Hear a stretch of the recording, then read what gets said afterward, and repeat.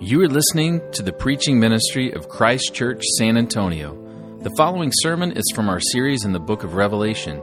If you would like more information, please visit our website at www.christchurchsa.com. Thank you for listening. Are many diadems, and he has a name written on that no one knows but himself.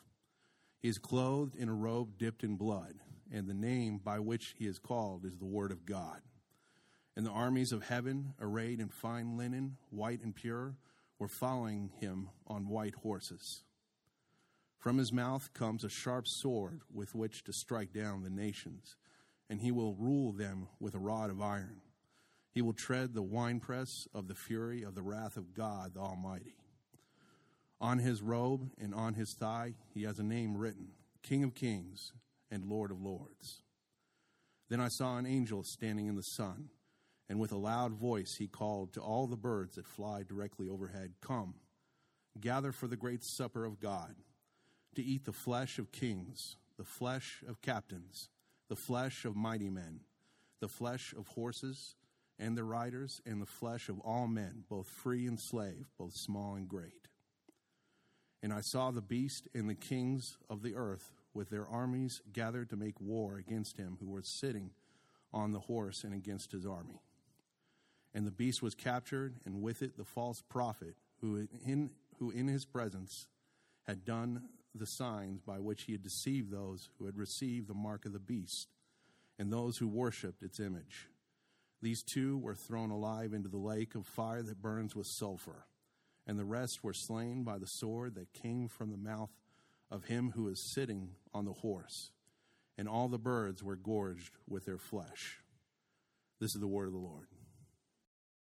Well, we're nearing the end of our studies in Revelation, and if you're new to the church or haven't been with us through this series, then here's the bottom line. Here's what Revelation is all about.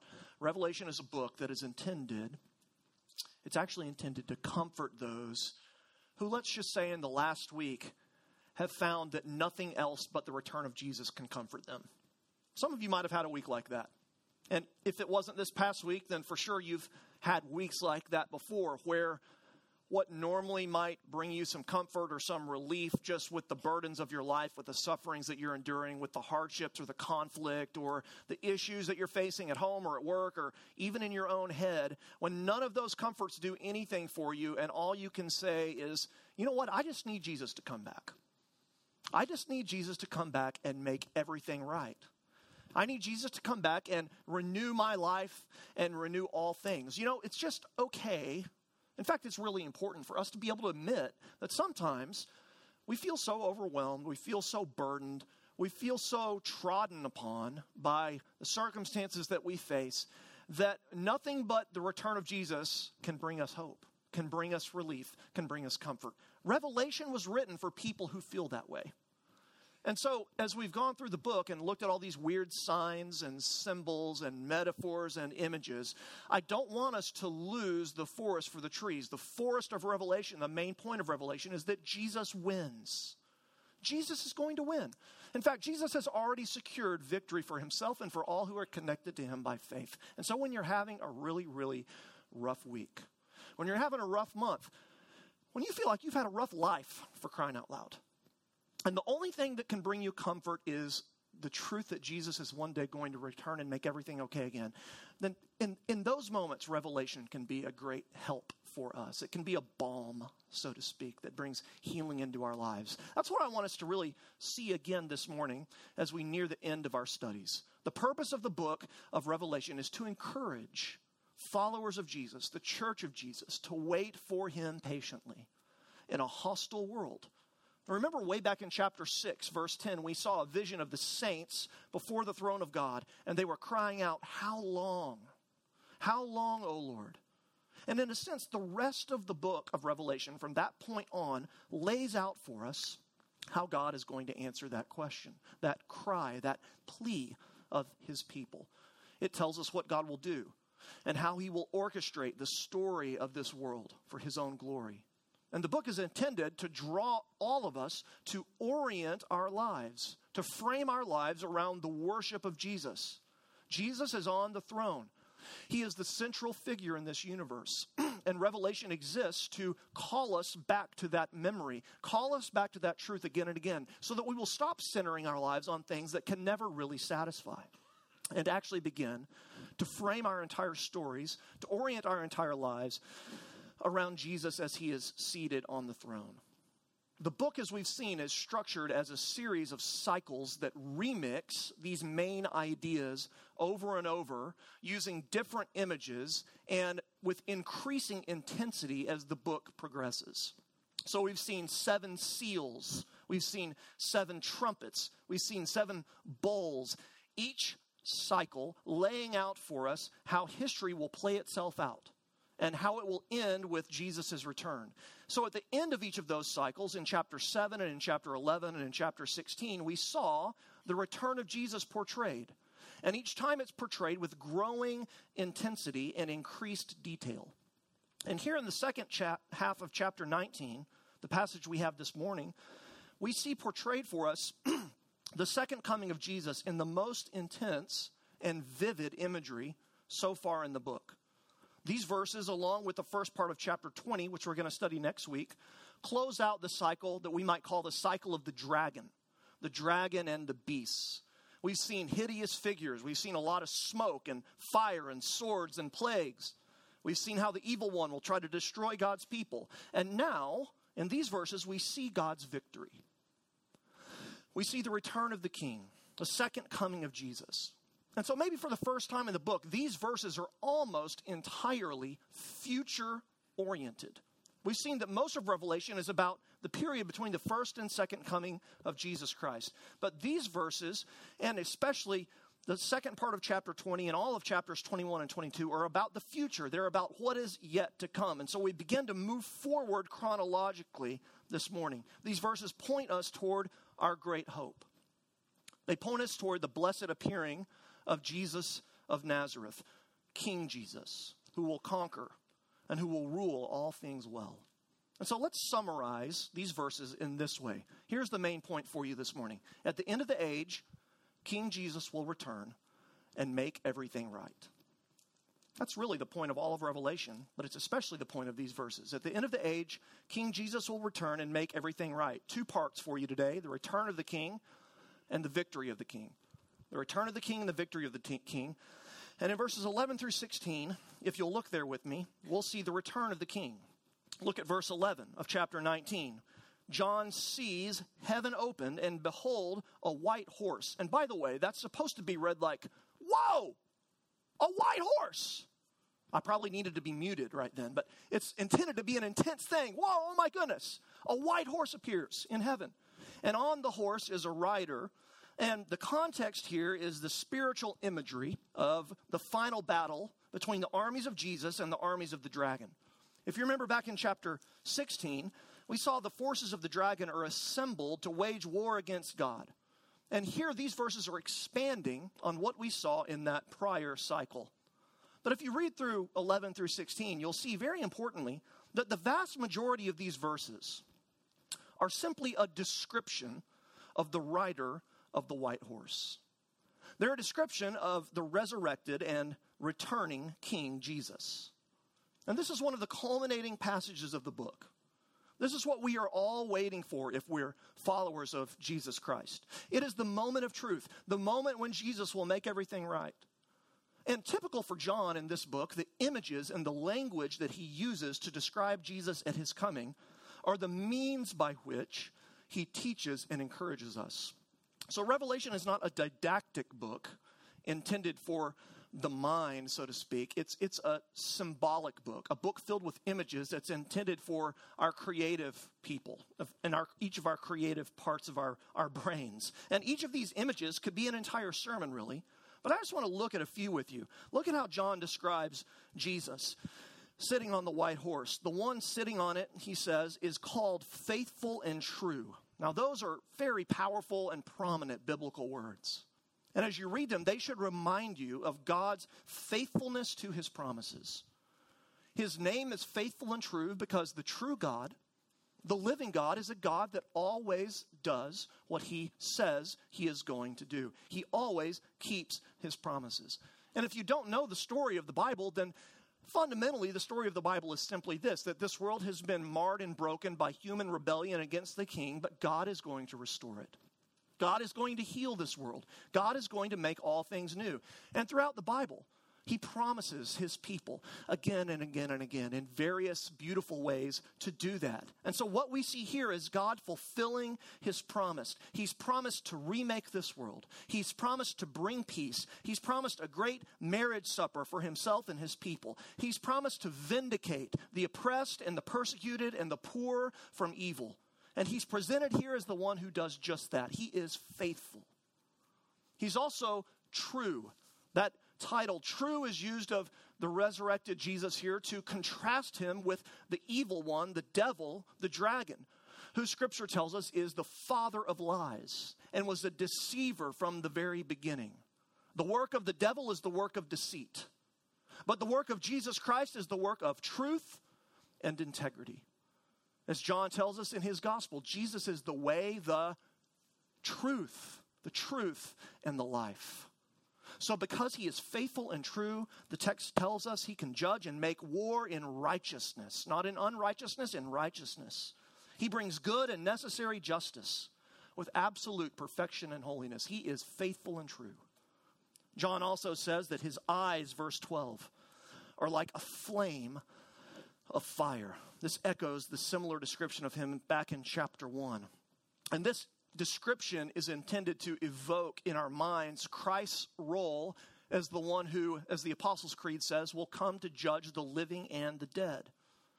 The point is that in Jesus' sovereignty and wisdom, listen, there is no act, no word, and no thought in the history of the universe that he does not see about and know about.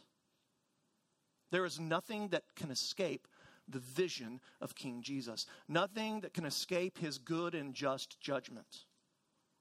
His eyes are like a flame of fire, and that means that none of us, no matter how powerful or manipulative we are or deceptive we are, how able we are to deceive others, none of us can deceive King Jesus. None of us can hide from King Jesus. This means that all of the evils and atrocities committed in this world are known by Jesus and will be judged by Jesus, as we've seen in prior weeks. Jesus sees all things and knows all things. Nothing escapes him. His eyes are like a flame of fire. We read also at the end of verse 12 that he has a name written that no one knows but himself.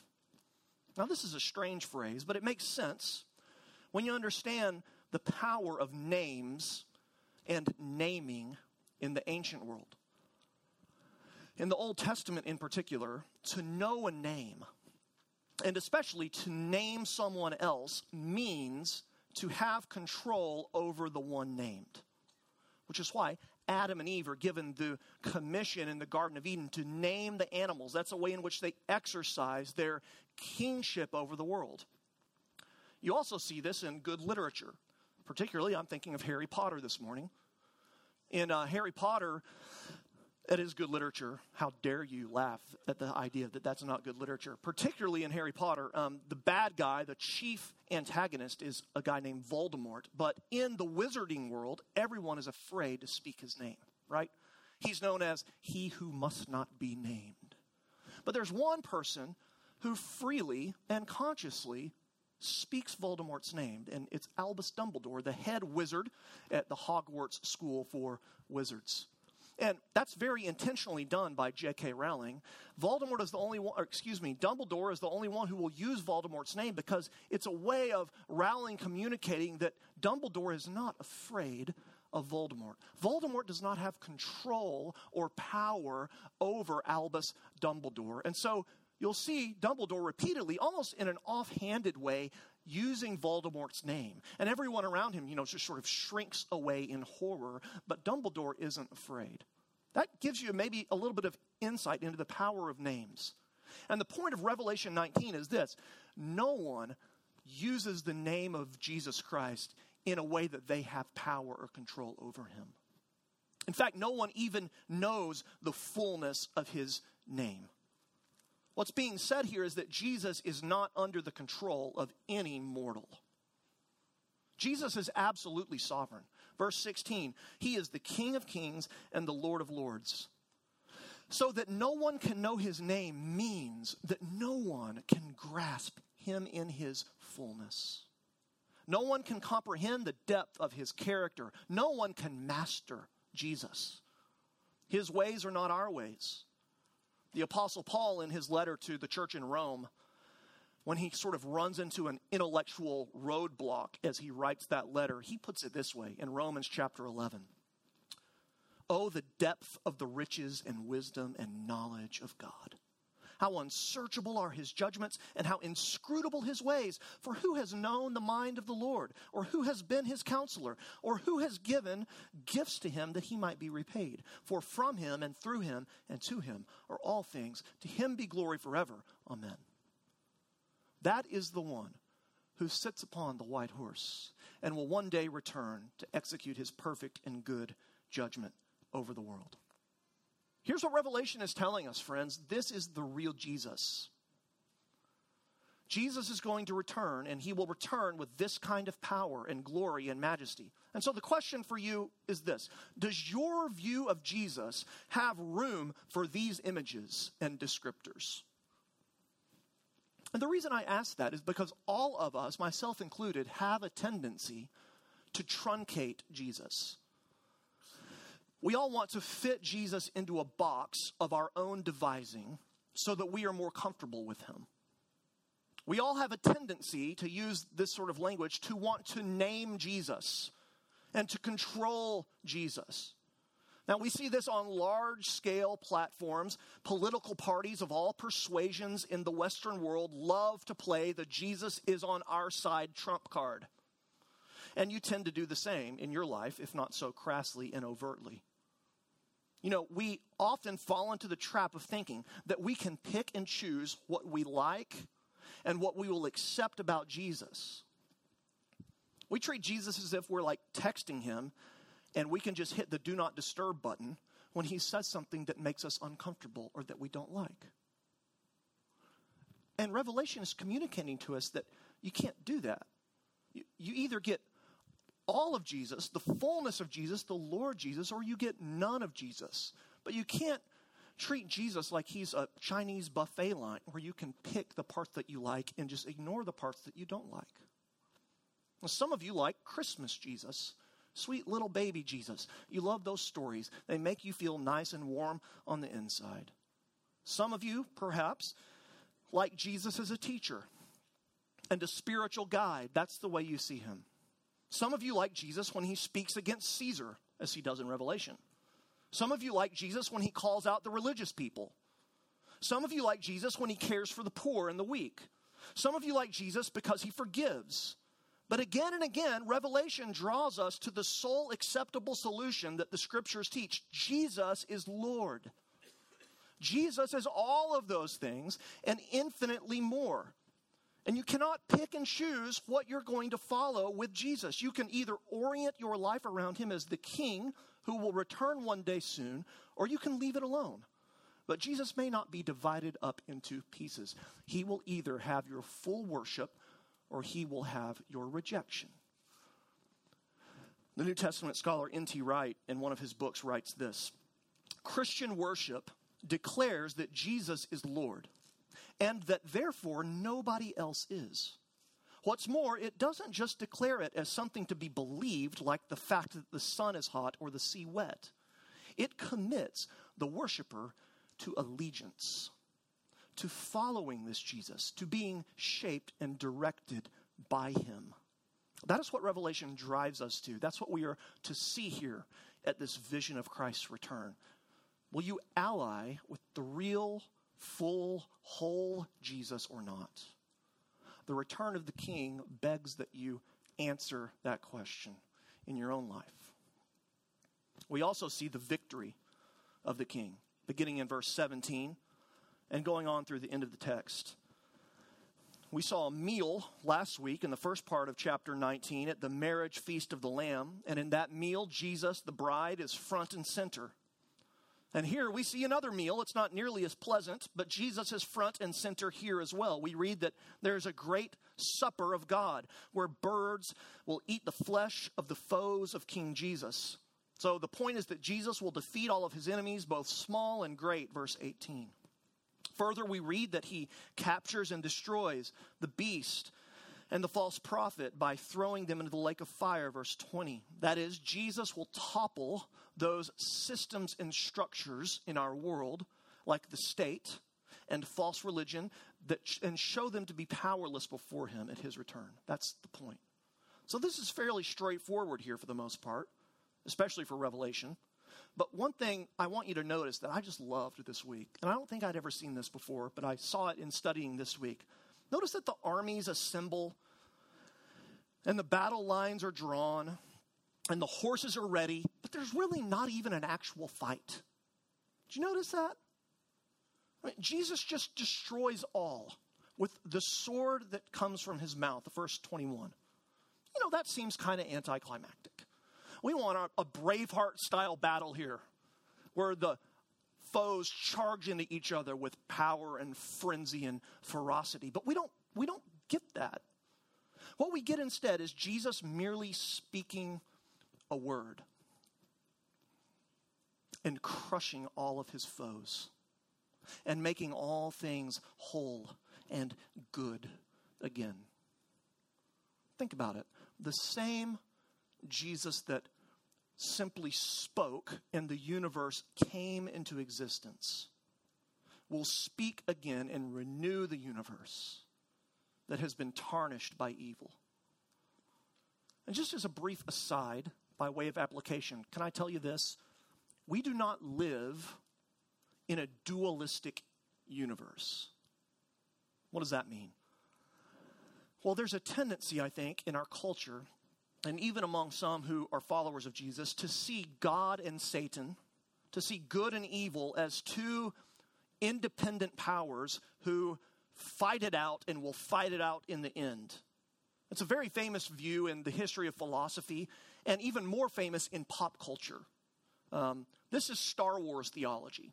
There's the good side and the bad side, the light side and the dark side. They're relatively evenly matched, although usually the dark side's a little more powerful, and it's up in the air. Who's going to win? This is yin and yang. Good and bad really are a part of one another. It's a dualism. And the Bible knows nothing of this worldview. Revelation knows nothing of this worldview. That's not reality. Here's reality. The dragon is not independent of God as a force in the world. We've seen in Revelation that all that Satan does, all that he does is actually under God's sovereign allowance. There's the creator, and then there's everything that is not the creator. That's the distinction. All Jesus will do at the last battle is speak a word, and it is all over. It really isn't even a fight as much as it is a declaration of his supreme victory and power and glorious, beautiful goodness.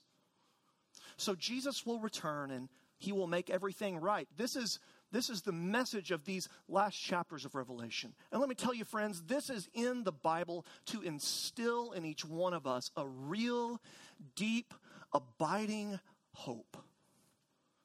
To instill in us a real hope when we've had the week that we would like to forget, when we feel powerless to overcome the forces that seem to be opposed against us. Revelation tells us what's going to happen because it wants us to trust in this good news. Listen, Jesus is going to win. Jesus is going to win. The Lamb of God will triumph. Good will prevail. Can you hope in that? Can you rest in that good news by faith? You've been given a spoiler here. Spoiler alert. This is how it ends. It's going to work out. Jesus is the victor. Jesus is the conqueror. Jesus is Lord. Jesus is the King. Christ has come. Christ has risen. Christ will come again. Jesus is going to make everything right. Everything. The Believe this. Listen, Jesus will end the oppression and the enslavement of human beings made in his image. Jesus will end the death of children because of war or poverty or unclean water or disease. Jesus will end every ounce of corrupt power brokering in the halls of power.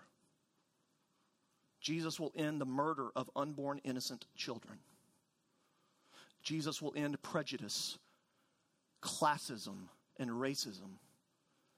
Jesus will end miscarriages of justice that benefit the wealthy and connected and harm the weak and the marginalized.